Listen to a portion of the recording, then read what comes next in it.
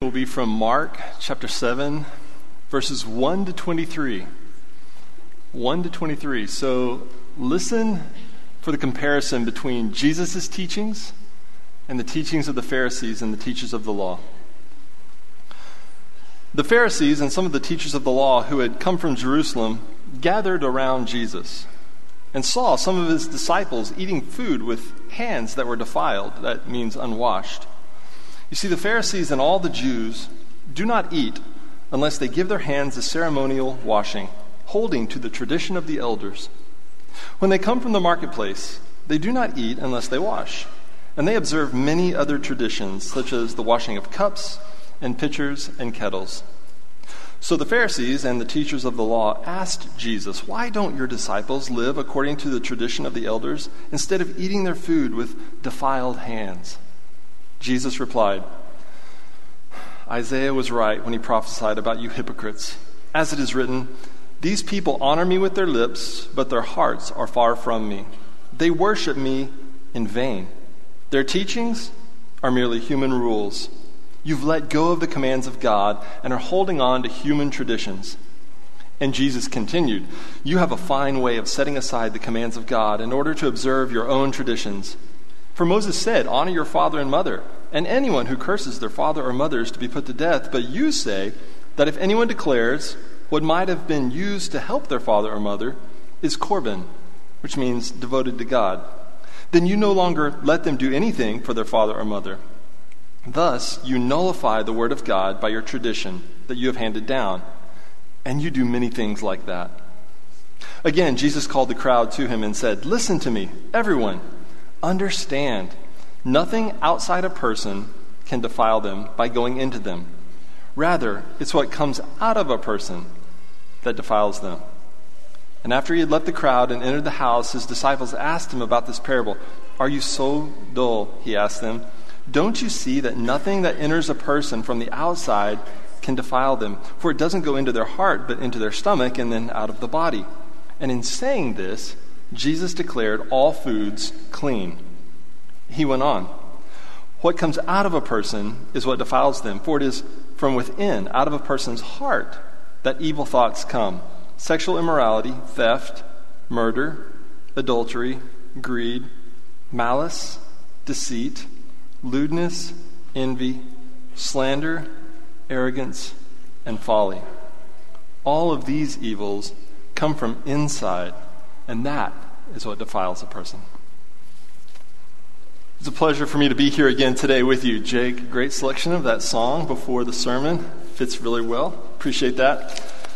I have a daughter with me today who's traveling with me to be here. Gable's 7, and she wanted to come be with us today. So I'm thankful for her partnership. Trips are a lot more fun if you have someone with you.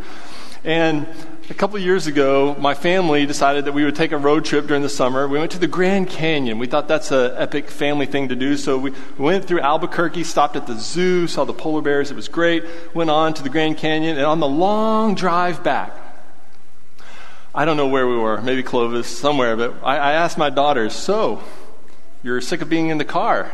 Was it worth it?" I thought I was going to get these girls to say, "This is terrible, this is miserable," but no, they loved it. They said, "Yes, Dad, seeing that big hole in the ground was fabulous. It was great. We loved it." And so as parents, we thought, okay, let's press this a little further and see what we can do. So this summer, we decided to go a different direction and go a little further. We took our kids to Canada. We drove 65 hours.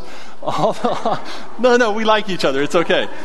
So we drove up all the way to Glacier National Park in Montana. If you just get to Yellowstone and go 6 more hours, Glacier, it's fabulous. It's worth it. You'd love it. And then into Waterton Peace Park in Canada, and had a good time. And I got to tell you that the scenery, once you get to Colorado, the scenery, absolutely fabulous and beautiful. It helped pass the time, as did the first 2 seasons of Little House on the Prairie. So road trips are good. So in the scripture today, this isn't the main point, but it is a point to be made. The Pharisees and the teachers of the law take a road trip, and they go from Jerusalem to Capernaum. That's 85 miles. They really had to want to go. And did they travel on foot? Well, they go. And they surround Jesus, kind of like a shark around its prey. And they gang up on him, and they're going to accuse him of something. They're going to look for a reason to trap him. And they ask him a question, and it's in a long line of questions that we've already read throughout Mark. And it has to do with food yet again. In chapter 2, verse 16, they asked, why does Jesus eat with sinners and tax collectors? In chapter 2, verse 18, why do your disciples not fast when John and the Pharisees' disciples are fasting? In 2:24, why do your disciples pick heads of grain to eat on the Sabbath? And then here in chapter 7, verse 5, why don't your disciples do ceremonial washing before eating? So it's not that the disciples weren't washing their hands before eating. I think that they understood about cleanliness, but it's that they weren't doing ceremonial washing before eating. And there's a parenthetical explanation in Mark that helps us understand, because whoever Mark was writing for maybe didn't know about all the rules of the Jews, and this is helpful to us as well.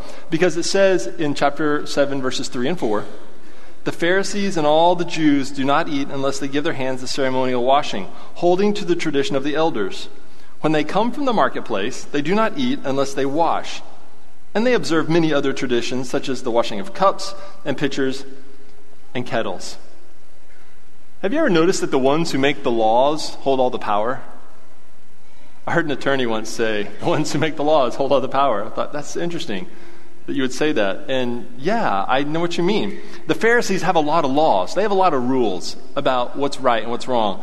But Jesus is going to come into their world and break their rules to bring the power of God to earth. There's a greater law at work in the kingdom of God, law of love, the law of true holiness, true purity within a person, not just in external appearances. So the Pharisees' problem is identified in Mark verses 3 and 4. They're holding on to the tradition of the elders, which is fine. Tradition is good. Tradition is okay, unless it gets in the way of the commands of God. So the Pharisees are following the traditions of the elders instead of the commands of God. So Jesus the prophet is going to hold up like a mirror to them Isaiah the prophet. And he's going to show them what Isaiah had to say about them. And it's one thing to hold up a mirror and see a blemish in yourself, but this is like a gaping wound. Okay, Isaiah was right when he prophesied about you hypocrites. You honor God with your lips, which is a good thing, but then your hearts are far from God. You worship God, that's a good thing, but it's in vain, ineffective, it's meaningless. Or you teach, that's a good thing, but it's only human rules and traditions. So basically they've got an alignment problem that's taking their lives to the right towards self-righteousness. Their words and hearts and actions were going in different directions. These are three good things: honoring God, worshiping God, teaching religion, but they could be done with wrong motives, or they could be done inconsistently in a life. And in verses 8 and 9, in Mark 7, 2 times Jesus says, you let go of the commands of God and are holding on to the traditions of humans. You set aside the commands of God and observe your own traditions. And Jesus is going to get really specific about what he means when he says this, and he gives them an example. Here's what you do. Instead of giving money to God, or instead of giving money to your parents to take care of your aging parents, you say, it's Corban, so it's devoted to God, and so you don't have to take care of your parents. And Jesus says, that's ridiculous. Don't do that. And the challenge for us is to find the appropriate substitute example or illustration for us today. Is there anything we do that perpetuates tradition while disobeying the commands of God? Again, tradition isn't bad when it's aligned with God and God's will and the teachings of God. But tradition can be a stumbling block if it prevents us from following the commands of God. I think this was the problem in the parable of the Good Samaritan. Here's what I mean. You have someone coming to Jesus, who is my neighbor, and Jesus tells them this story. There was a man who was going down the road who was beaten and left for dead. And you know the story. Here's how it goes. There's a priest who walks by, sees the guy needing help, and walks by on the other side. And then a Levite comes by, sees the guy on the side of the road, and passes by. But a Samaritan comes by, sees the guy who needs help, and offers help, tends his wounds, puts him on his own donkey, takes him to get help in an inn. And Jesus is saying it's the Samaritan who was the neighbor. Right, so we understand the teaching. But what about that priest and that Levite? I can't help but think that they were trying to do the right thing. Maybe not. We don't know their hearts.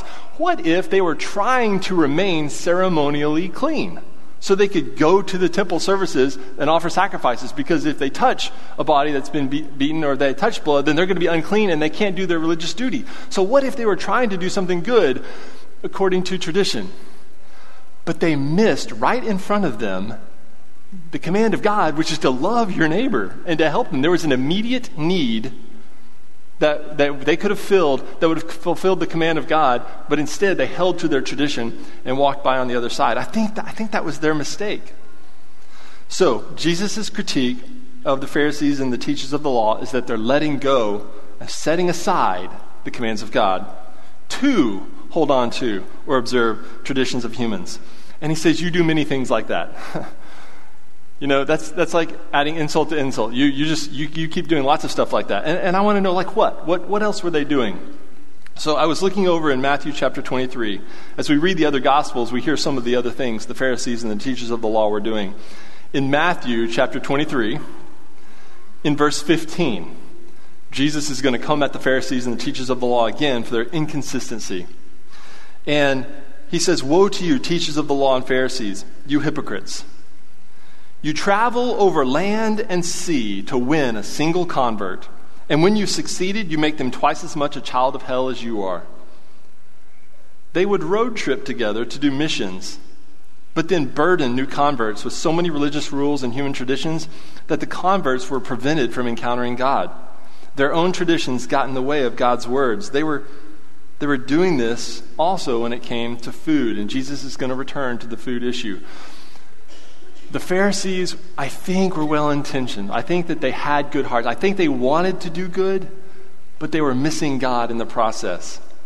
So going back to Mark, Jesus spells out the human digestive process to say, this is not what I'm talking about. Jesus says, okay, you know about food, how it enters the body and leaves the body. That's not the point here. Jesus says the real point is about spiritual food. He's more interested in spiritual nutrition and spiritual food and spiritual living. The type of food we eat isn't the biggest threat to our religious, our spirituality or our morality, because it doesn't go into our hearts. Things that go into our hearts are the things we should be careful about. So, the bigger threat is what's shaping our hearts spiritually, and what comes out of our hearts spiritually. What's going in and what's coming out. And I think that we can actually influence the health of our hearts.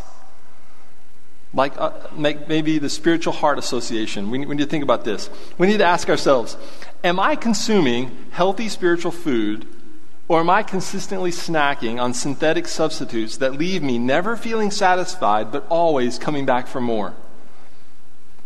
Is that what I'm doing? See, Jesus described the biological digestive process, and I want to talk just for a moment about the spiritual digestive process. This is what I think. I think that, and I'll talk about the Word of God just now as an illustration of a healthy diet of something we would consume. The Word of God. It comes into our lives through our eyes and through our ears. When we see it or read it, and we see it in other people, but also when we hear it spoken, it comes into our lives. And if we think about it and meditate on it, then it resides in our minds. And the longer we meditate on it and remember it and recall it and recite it, all of a sudden it drips down into our hearts. And we start caring for it and loving it. I used to ask teenagers this, what's your favorite verse? Well, their favorite verses in the Bible are the ones they know the best. They know the best, the ones they love the best. They love the best, the ones they know. There's a relationship there, which makes me think we ought to read more of it. Maybe we'll like it. Well, I think so. We remember it, it goes into our minds, through our eyes and our ears, it drifts down to our hearts, and then it comes out of our hands in actions of love and service and compassion to other people. So it's kind of a really cool spiritual digestive process that the Word goes through. And there's actually one other process, there's one other way this could happen, which is it goes into our eyes and our ears. We meditate on it, remember it, recall it. It drips down to our hearts, we love it. And it comes out again through our mouths. as we speak. Because remember, out of the overflow of the heart, the mouth speaks. Or another translation, the mouth speaks what the heart is full of. The mouth speaks what the heart is full of? So we could look at a symptom. How's our speech? Which tells us the deeper problem, the spiritual heart. What is that like? I think this is why meditation and memorization is so important. Have we lost that? Do we memorize Scripture? Do we meditate on Scripture? Do we think about it? So, from the very beginning of the Old Testament, they had the Shema, this section of Scripture where God said, "Hear, O Israel," and Shema is the Hebrew word for hear, or listen up. Hear, listen, Israel, the Lord our God, the Lord is one. Love the Lord with all your heart and soul and strength. And these commandments that I give you today, and I'm reading from Deuteronomy 6, 4 through 9. The commandments that I give you today are to be on your hearts. Impress them on your children. Talk about them when you sit at home and when you walk along the road, when you lie down and when you get up. Tie them as symbols on your hands and bind them on your foreheads. Write them on the doorframes of your houses and on your gates. I think God is giving us the secret to memorization right here. You want to memorize Scripture? Write it on your doorframes. Write it on your gates. Put it as a note in your locker. Put it on your dashboard of your car. Bind it to your head. Tie it to your wrist. Talk about it when you get up. Talk about it when you walk along the road. Talk about it when you lie down. That's how you'll know God's Word. Consistent exposure to content over time. That is the secret to memorization. If you're a student in school, any level, consistent exposure to the content over time. Not just the night before, but several nights and weeks before is how you're going to be able to remember things. So I think God is telling us to remember God's Word, and this is how you do it, and He's given us a secret.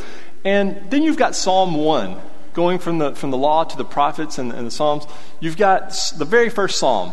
It says this: "Blessed are those people who don't walk in the counsel of the wicked, or stand in the way of sinners, or sit in the seat of mockers, but their delight is in the law of the Lord. And on God's law they meditate day and night. They're like a tree planted by streams of water, which yields its fruit in season, and whose leaf does not wither.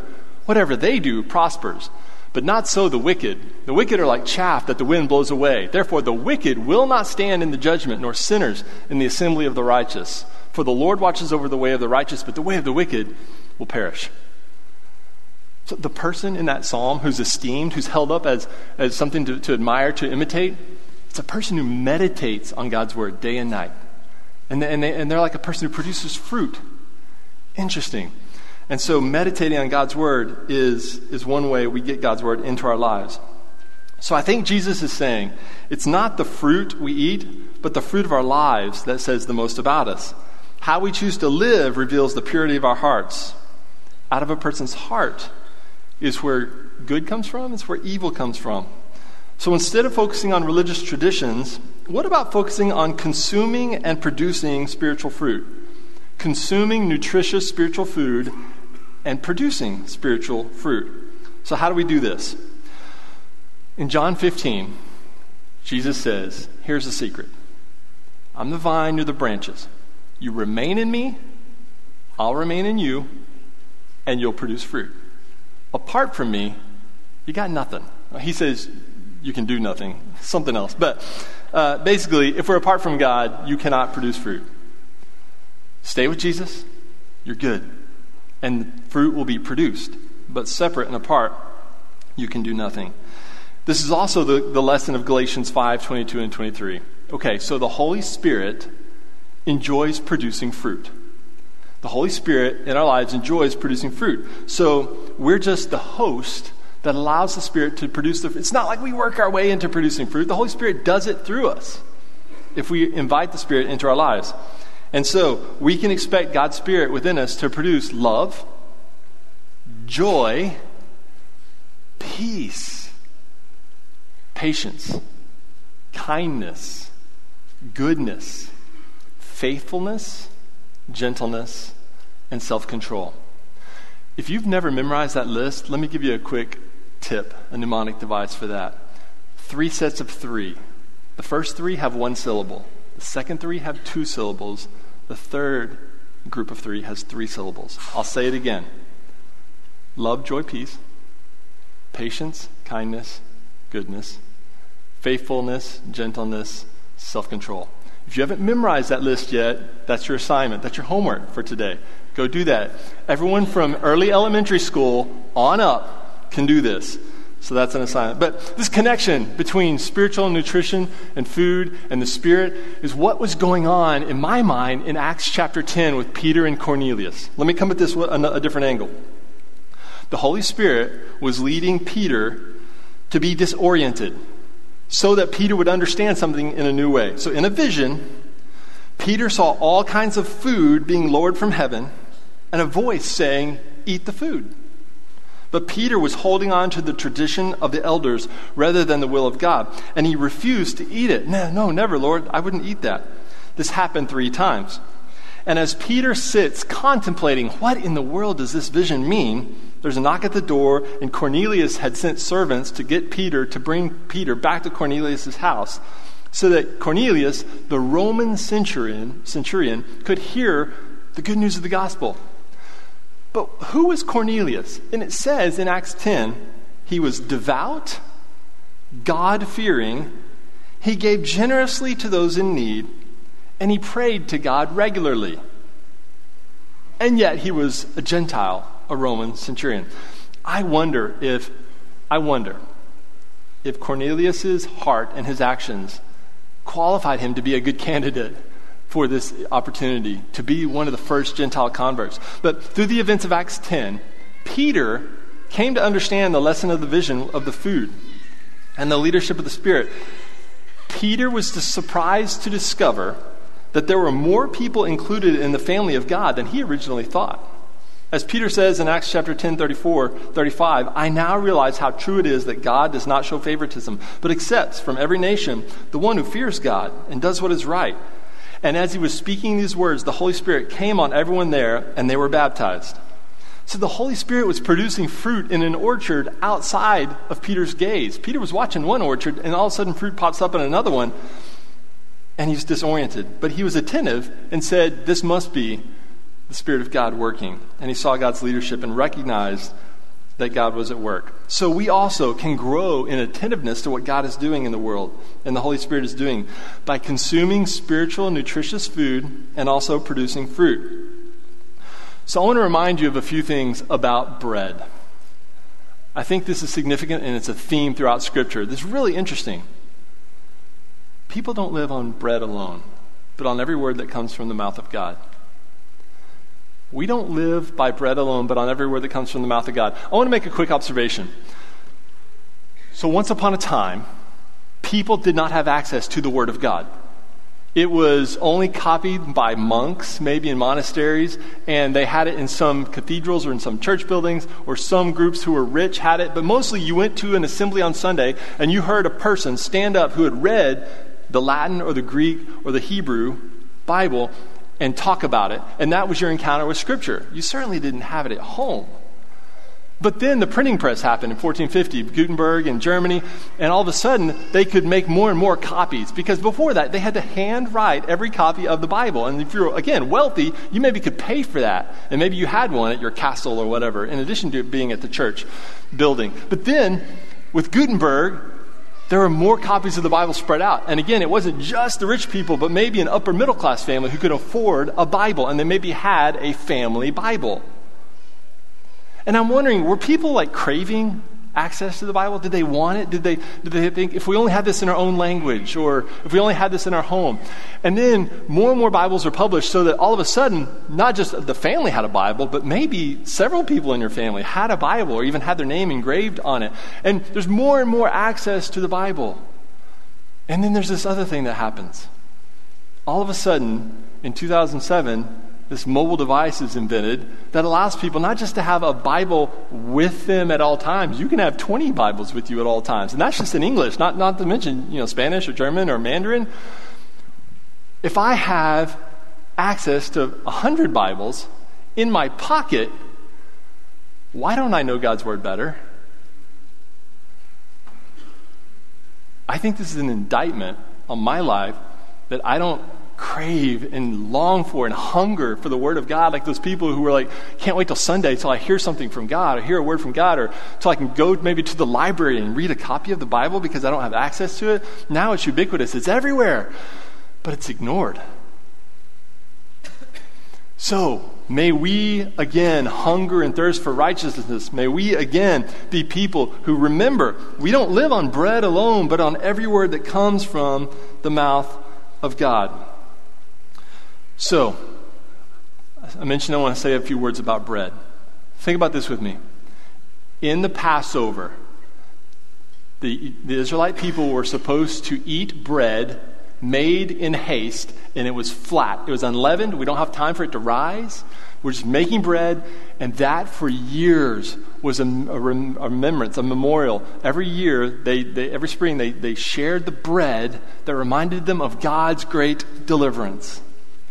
Well, right after they shared that first Passover, they were in the wilderness for years and years and years, and they were nourished every day by manna, bread from heaven. I mean, they called it manna. What is it? Because they didn't know, but it's kind of like bread coming down from heaven every day, except for the Sabbath when they, had to get enough on Friday for the 2 days. Okay, and then they were to build a tabernacle in the wilderness, and one day they would build the temple, but there was going to be not only the ark and all these other things in the ark and the tabernacle, but there's going to be a table, and on this table there was to be some bread. It was going to be called the bread of the presence, where God's presence would be made known there in that place. The bread of the presence. Interesting. So then Jesus comes along, and when his disciples say, we don't know how to pray, he says, okay, do this. Pray, our Father in heaven, and then at one point say, give us this day our daily bread. And what do you think the disciples were thinking about when Jesus said, give us this day our daily bread? Surely they were thinking about the manna, right? But then in John, you have Jesus saying, okay, let's talk about the manna for a minute. Yes, God gave you manna from heaven, but I'm the manna from heaven. And they're thinking, what? This is confusing.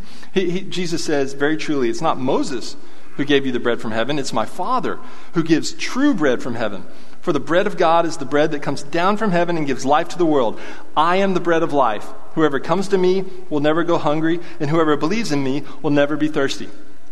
And then, when Jesus is about to celebrate the Passover with that unleavened bread that they had made in haste because they were going to be delivered from Egypt, Jesus says, I'm sharing this last Passover with you, but we're going to change things up a bit. I know that you remember the bread being, with deliverance from Egypt, but this is my body. This bread that you're going to consume is my body, it's my life, it's me. And the cup of deliverance and salvation, the cup of praise that you drank at Passover, it's my blood. And he changed the meaning of the symbols right there. And this theme of bread throughout Scripture is like a deposit over and over and over of God saying, rely on me, trust in me, I'm going to take care of you, hunger and thirst for me, and love my son Jesus, and this is how you have life. And just as this little exclamation point at the end, Jesus is born in the city of David. We know where Jesus was born, outside Jerusalem in this little hamlet called Bethlehem, which means house of bread. Interesting. I think there's a message there for us.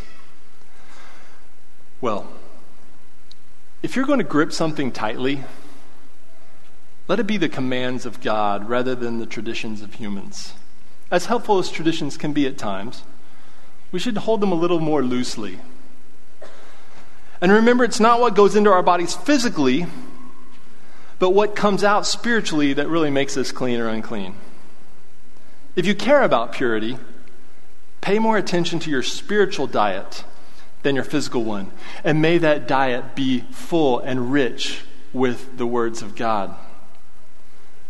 And finally, as a reminder, out of the overflow of your heart, your mouth speaks. Your mouth speaks what your heart is full of. So in just a moment, there are going to be people standing around, elders and staff members standing around the room.